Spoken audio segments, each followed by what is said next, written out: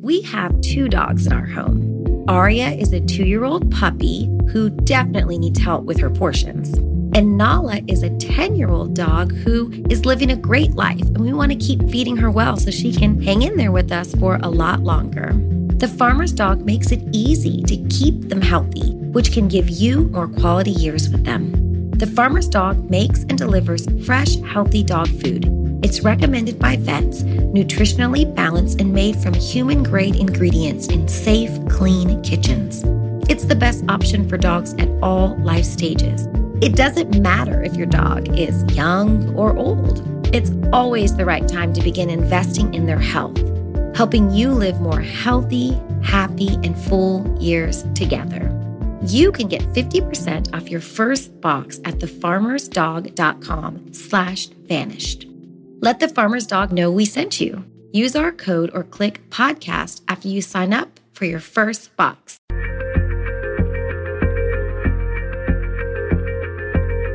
In today's Q&A episode, Maurice will be answering your voicemail questions. If you haven't called the voicemail line yet, but you'd like to, the number is 770-545-6411. Hey guys, if you didn't catch it in our last episode, we're currently holding a contest. We're giving away 5 framed Up and Vanished posters from framebridge.com. To enter this contest, all you have to do is rate the podcast on iTunes and write a review. We'll be randomly selecting 5 people from the reviews on iTunes to get one of these fancy framed Up and Vanished posters from framebridge.com. So if you want one, just rate and write a review on iTunes, and you'll automatically be entered in the contest. Hi, I'm a listener in Maryland with a few questions. My biggest question is, what was the explanation given by the owner of the expedition that was burned at Snapdragon Road? What was his explanation for having his vehicle parked there when he wasn't there at the time? Another question I have is about the cell phone records of Tara. I know they know a lot about Keith Dykes calling and all these messages and other text messages that she sent throughout the night. But, what was her last call? Did someone call, and ask her to meet up with them? Or I just wish there was more information on her cell phone and, where it was pinging from, calls that she was receiving or pinging from, that kind of thing. And finally, something that Dr. Godwin said on the last Q&A was he mentioned that Joe, the neighbor, had Tara's car detailed on Wednesday after she went missing. Unless I heard that incorrectly, why would somebody have her car detailed after she went missing? That seems so bizarre, and I wonder why that was the decision made by Joe. I look forward to you coming back for season 2. Thank you. The only thing I could decipher in my investigation back in 2006 and on to today, I don't have access to the case files. None of us do. But he said that he was house sitting. Now, there's been some postings on various type of websites saying that he wasn't, that his wife had a key or something to do a little cleaning. But it's my understanding that he was supposed to be house sitting for the lady who owned the place, who lived in Florida, the elderly lady. In regards to the cell phone records, as far as the pings and the official records, the GBI has those. Never been able to get hold of them. I was told that I would be given the records back in March of 2006. It never happened. I never was given the records, which would have helped me. Tara's records, I was told that, not anyone else's. That would have helped me immensely, but they were never given to me. In regards to Joe washing the car after that Monday, it's my understanding that his reason is about the fingerprint powder. Tara had a fairly expensive sports car, and it was white, and so he said he had it cleaned, washed because of the fingerprint powder. Is my understanding. But a lot of people, and that is, view that suspicious. I view it suspicious too. Thank you very much for the question. Hey, this is Tamara from Illinois. I've been listening to your podcast, and I actually had to listen to all the episodes again, and something really struck me in episode 5 about the black truck and just about Tara in general. You know, I was kind of approaching it as it being a possible male suspect, someone she could be romantically linked with also. But as I listened more and more and re-reviewed the audio, it just appears to me that there's a female involvement in this. You know, there was a partially broken necklace in Tara's home by her, you know, in her bedroom. It does appear like a struggle happened. It is very possible the struggle happened and a female would have went to go make the bed or to kind of stage the room as if to show that no struggle had occurred. That black truck kind of hit me too, because I was thinking about the fact that it could have been the wife or girlfriend of someone that Tara may have been possibly romantically involved with or been rumored to be involved with. Jealousy could have played a part in there, and then he could have been a part of it in the sense of helping to clean up the scene or to hide Tara's body if that's what happened. But to me, the overall feel of it is that this was perpetrated by a female, and I don't know if you all have pursued it. You know, Tara was highly involved in pageants, and it could be a possibility that there was someone who was jealous. If she did assist a particular pageant girl, and that girl won, there could be some jealousy on that. So, you know, just if you have the inclination, if you wouldn't mind just kind of taking a look at the women that kind of surround Tara, I think it might be worth your while. Thank you. It's very possible that a female could be involved, but there's no evidence to suggest that. The DNA on the glove is a full profile of a white male. If a female is involved, then their accomplice, the male accomplice, we do not know who that is. In regards to the scene in the bedroom and the necklace, a male could easily pull a necklace off as a female could. So I don't really see a black truck, which I'm the one that found the information about the black truck. I don't see a black truck being linked to a female as much as I do a male.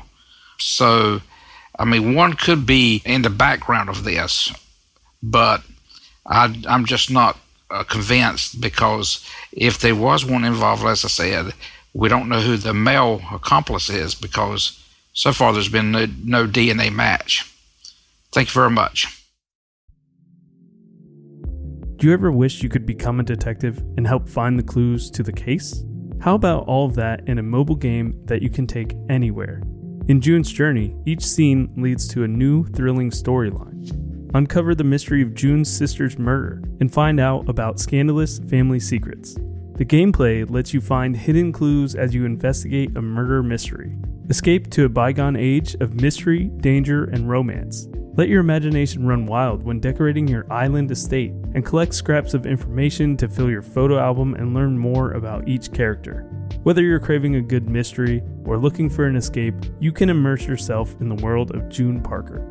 June's Journey is a hidden object mystery game with a captivating detective story taking you back to the glamour of the 1920s with a diverse cast of characters. Each new scene takes you further through a thrilling murder mystery story that sets the main protagonist, June Parker, on a quest to solve the murder of her sister and uncover her family's many secrets. I travel so much while working that I personally love to play it while sitting around airports with all that free time I have. Can you crack the case? Download June's Journey for free today on iOS and Android. I'm going to Mexico City, and it's going to be an awesome vacation. All thanks to Viator. If you're looking to book your next trip, Viator is your one-stop shop. They've done all the research for you, from classes and workshops, food and drinks, outdoor activities, sightseeing, cruises, tours, museums. Everything you want to do on a vacation is all right here at your fingertips by using Viator. Viator is the solution you need to ensure you plan the perfect trip and overall travel experience. Viator is a tool you can use to plan and book travel experiences all around the world. The Viator app and website make it easy to explore 300,000 plus travel experiences, so you can discover what's out there, no matter where you're traveling or what you're interested in. Viator can help you plan better travel experiences. 300,000 plus travel experiences to choose from means that you can plan something everyone you're traveling with will enjoy. Enjoy real traveler reviews to get insider information from people who've already been there on the same experiences you're choosing. And if plans changed, there's free cancellation. Plus, Viator offers 24/7 customer service, so you know that you'll get the support you need at any hour if things aren't going as planned. So download the Viator app now and use the code Viator10 for 10% off your first booking in the app. Find the perfect travel experiences for you. Do more with Viator. Hi, my name is Ian. I'm listening from Boston, Mass. My question is if you guys have ever considered or thought about or have a theory on how many people might be involved, if you think it's one or multiple. I mean, my theory is that it might have been one person with multiple people covering it up, but I didn't know if there was a theory that either of you guys had on that. And then the second thing would be if we know anything about a connection between Dykes and the police department in Ocilla, if there was a positive relationship or no relationship, or maybe even a bad relationship between those two. Thank you. Appreciate the podcast. Take care. Bye. That's a good question. GBI has swabbed many people in the main persons of interest. They've polygraphed a lot of them. They've checked their alibis. With no DNA match, with no fingerprint match to the partial print, and passing the polygraph doesn't seem to be able to clear anyone. So it may be that thinking, well, the DNA, one of these persons of interest could be involved, but they had an accomplice. So, and they don't know who that person is. So that might be the DNA of the white male that's on the glove, the accomplice. That might be one of the reasons why some of these other people has never been cleared. Again, thank you for listening to the podcast. Hi, this is Corey from Fayetteville, Arkansas. I'm wondering, in one of the first episodes, there was mention of, I think it was a pearl necklace that was scattered on the floor of Tara's house. And I'm wondering if it was confirmed by anyone if she was wearing that necklace that night at the cookout. Because if she was, obviously that would place her in the house and give credence to any sort of scuffle that might have happened.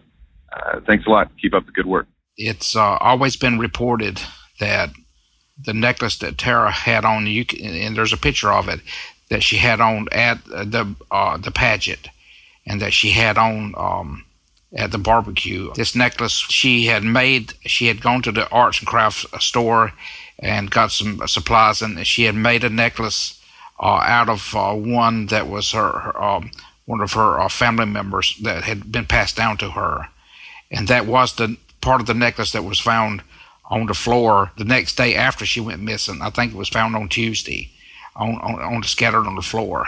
So yes, this has always been reported in the media that they're the same necklace, and that it was found on parts of it was found on the floor. And I also found, now I don't know if it's related to this particular necklace, but during my search of her bedroom, I found a clasp that you hooked the necklace, and that had been pulled apart. And there's a picture on my blog about that, showing that clasp, and that was turned over. It was collected back and turned over to the GBI in March of 2006. Thank you for the question. I use Stamps.com to simplify my life. I actually can't remember the last time I went to the post office, and that's a good thing. I use Stamps.com for Up and Vanished to communicate with people. I'm also using it to send out all your cool rewards from the Kickstarter. Stamps.com is also going to be a pivotal part of the new merch store we're making.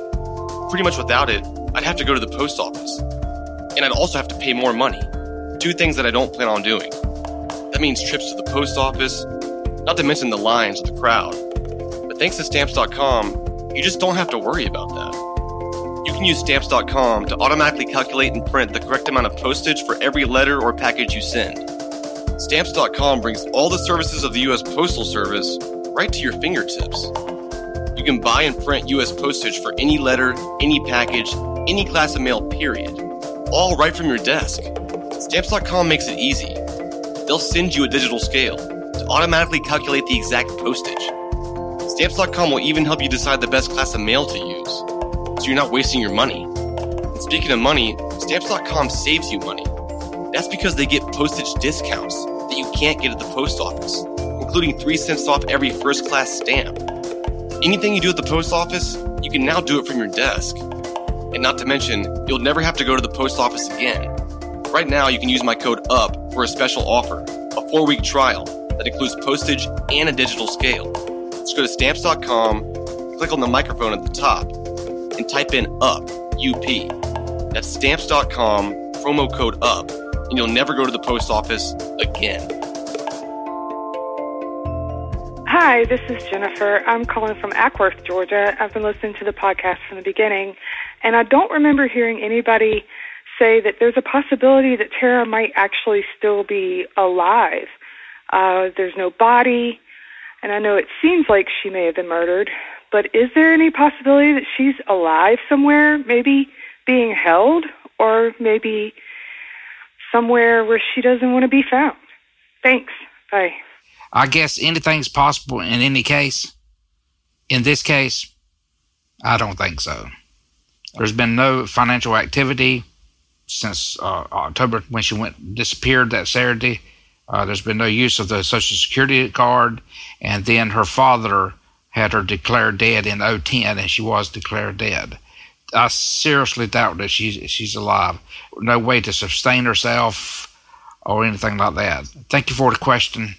I'm a listener from Atlanta. My question is about this latex glove that is being beat to death, but I'm a paramedic in the area, and I was wondering if you guys know if the glove was inside out, because I know when somebody takes off a glove, it turns inside out, or if it was just, kind of fallen there like it hadn't been used yet. So thanks for answering. See ya. Bye. Looking at some of the photographs that were shown on the 48 Hours show, which were actually filmed by 48 Hours at the GBI, where Rothwell was showing some of the 8x10 photographs, you really can't tell. You can tell the color of it, white or offish white, but you can't tell really if the glove was turned inside out or not. Because if you blow it up or enlarge it, it becomes too blurry. But that would be an interesting fact to know, that if it was just dropped or if it was turned inside out. Thank you very much for the question. Hi, my name is Ellie, and I'm a listener from the Houston area.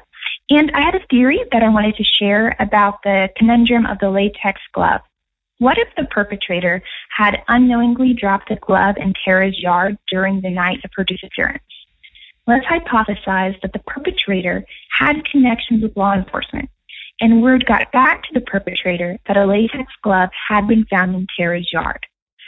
As that glove would obviously implicate the perpetrator, he replaced the original latex glove with a plant.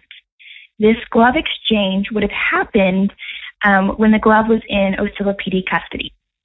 I know the glove is forensically linked to Tara, but the perpetrator would have had access to Tara's body and could have made sure to link the planted glove to Tara, so that the planted glove would be assumed to be the original glove.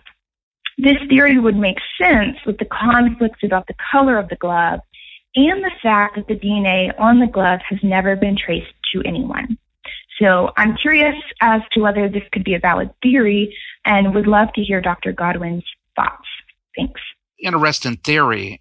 The only problem with it is if the person was in law enforcement and they realized that the glove that was on the ground, that they had dropped the glove, and it was later switched out by the law enforcement person. You said that because the glove is like forensically linked back to Tara somehow, that they had access to the body. And the problem with that is that even after that Monday, like on Wednesday, supposedly where the glove was at in the police department, and I don't know that that's actually accurate or not, but let's assume that person would have to take the glove back to where the body was at, get the DNA of her on the glove, with the unknown DNA so it wouldn't be linked to them, and carry it back and put it back in there. Now, you're also dealing with, not just with DNA, you're also dealing with a partial print. So now you've got what you consider the original glove that's been destroyed and replaced with one with Tara's DNA on it and an unknown male DNA on it and a partial print. That's very difficult to pull off. But it's an interesting theory you had there, but I don't think that happened at all. Thank you very much for the question. Knowing how to speak and understand a new language can be an invaluable tool when traveling, meeting new friends, or just even to master a new skill. But it's not always simple when you're bogged down by textbooks and structured classes. That's why so many people trust Rosetta Stone. Rosetta Stone is the most trusted language learning program, available on desktop or as an app. It truly immerses you in the language you want to learn, like Spanish, French, Italian, Chinese, and more. You won't just be studying English translations. The Rosetta Stone intuitive process helps you pick up a language naturally, first with words, then phrases, then sentences. Don't put off learning that language. There's no better time than right now to get started. For a very limited time, listeners can get Rosetta Stone's lifetime membership for 50% off. Visit rosettastone.com/rs10. That's 50% off unlimited access to 25 language courses for the rest of your life. Redeem your 50% off at rosettastone.com/rs10 today. Do you ever wish you could become a detective and help find the clues to the case? How about all of that in a mobile game that you can take anywhere? In June's Journey, each scene leads to a new, thrilling storyline. Uncover the mystery of June's sister's murder and find out about scandalous family secrets. The gameplay lets you find hidden clues as you investigate a murder mystery. Escape to a bygone age of mystery, danger, and romance. Let your imagination run wild when decorating your island estate and collect scraps of information to fill your photo album and learn more about each character. Whether you're craving a good mystery or looking for an escape, you can immerse yourself in the world of June Parker. June's Journey is a hidden object mystery game with a captivating detective story taking you back to the glamour of the 1920s with a diverse cast of characters. Each new scene takes you further through a thrilling murder mystery story that sets the main protagonist, June Parker, on a quest to solve the murder of her sister and uncover her family's many secrets. I travel so much while working that I personally love to play it while sitting around airports with all that free time I have. Can you crack the case? Download June's Journey for free today on iOS and Android. Your brain needs support, and new Ollie Brainy Chews are a delightful way to take care of your cognitive health. Made with scientifically backed ingredients like Thai ginger, L-theanine, and caffeine, Brainy Chews support healthy brain function and help you find your focus, stay chill, or get energized. Be kind to your mind and get these nootropic chews at ollie.com. That's OLLY.com. These statements have not been evaluated by the Food and Drug Administration. This product is not intended to diagnose, treat, cure, or prevent any disease. Hi, Payne. I'm a listener from San Francisco, and I've really enjoyed the podcast. I just had a sort of theory/question for you, which is something I thought about the other day when I was trying to locate my cell phone, is that one of the reasons that you would call a cell phone 30 times in one day is because you're trying to find that cell phone. Has anyone thought about the fact that one of the reasons he might have called that phone over and over is if he had been with Tara the night before for any reason and had thought that she might have her cell phone on her and was desperately trying to find it so that he could get rid of it for some reason. I don't know. It's just a theory that I thought of. If somebody didn't know her cell phone was sitting there in her home and they thought it was with her and something happened to her, they might be trying to find the phone. So the phone couldn't be used to find her if it was on her person using Find My Phone, right? Okay, just a thought. Thanks. Very good question. And I've not heard this one before. The only problem with that is if he's calling the phone trying to find the phone, then he is pinging his phone in the same general area. Now, there are some criminals that do this, and they're sitting in prison. This is a seasoned detective, and he would know better than that. Now, there's a possible way around that, is that a person could be using a burner phone, and the phone that you actually made the phone calls with would be the actual phone with his number, and then the burner phone was used some other way. But I just don't see it, because him calling the cell phone. Now he could have been calling the phone standing outside of the house Sunday night when he was there. He could have called it several times to see if it was ringing inside. I mean, I don't know that happened, but in case to see if he lost it, where it was at, so the pings wouldn't be used to show the general location of the body. That would implicate him, because his phone would be pinging in the general area, and if he's calling her phone is pinging in the same area. You definitely do not want that in a missing murder case. So I very seriously doubt that happened. Thank you very much for the good question. Hello, love the show, love the podcast. Question regarding the case file. You can't Tara's family petition the court to declare her legally dead? And if so, since this isn't a murder case, wouldn't that just close that file and allow you then or anyone access to those files to do some additional digging?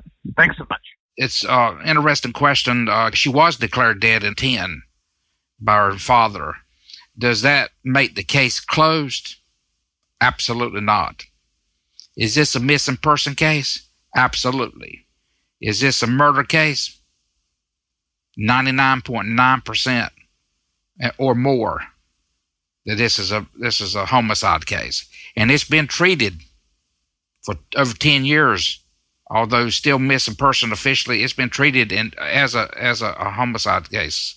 It is an active, open investigation with sensitive information, sensitive people's information. So, yes, the family could hire a lawyer, and this has been done by families, and they could petition the court and have a hearing, and a judge could say, hey, you've not moved this thing forward. The family wants to bring in a private investigator or whatever, and they need access to the files. Would the judge rule like that against the Georgia Open Records law? That's doubtful. If it was a 25-year-old case, you may have a little bit more, a stronger case to do that. That's never been explored in this case about trying to get the case files by the family. Good question, and thank you for listening to the podcast. My name's Drew, big fan, calling from Destin, Florida. Just with everything you've said about how the GBI has been handling the case and whatnot, I was just curious why the FBI hasn't stepped in, given that it is a missing persons case. There's allegations of mishandling of evidence with the chain of custody and everything. I think there's enough precedence for their jurisdiction in this case. Just wondering if they've had anything to do with it. Thank you very much for asking a question and listening to the podcast out of Florida. The FBI really can't get involved in the case unless they're across state lines, and there's no evidence that there's any state lines that's been crossed in this case. We don't know where she's at. Also, they have to be asked in by the state, by the investigative agency. They, in jurisdiction of the case, was turned over from Wasilla PD to the GBI, and it's been their case since that Monday in 2005. For the FBI to come in, they would have to be asked to come in by the GBI. Will that happen? Not unless there's something of hers that is found in, say, in Florida or South Carolina or some other state, and they probably could ask them to come in to do some things. But I don't think that the FBI would be asked into this case. Thank you very much.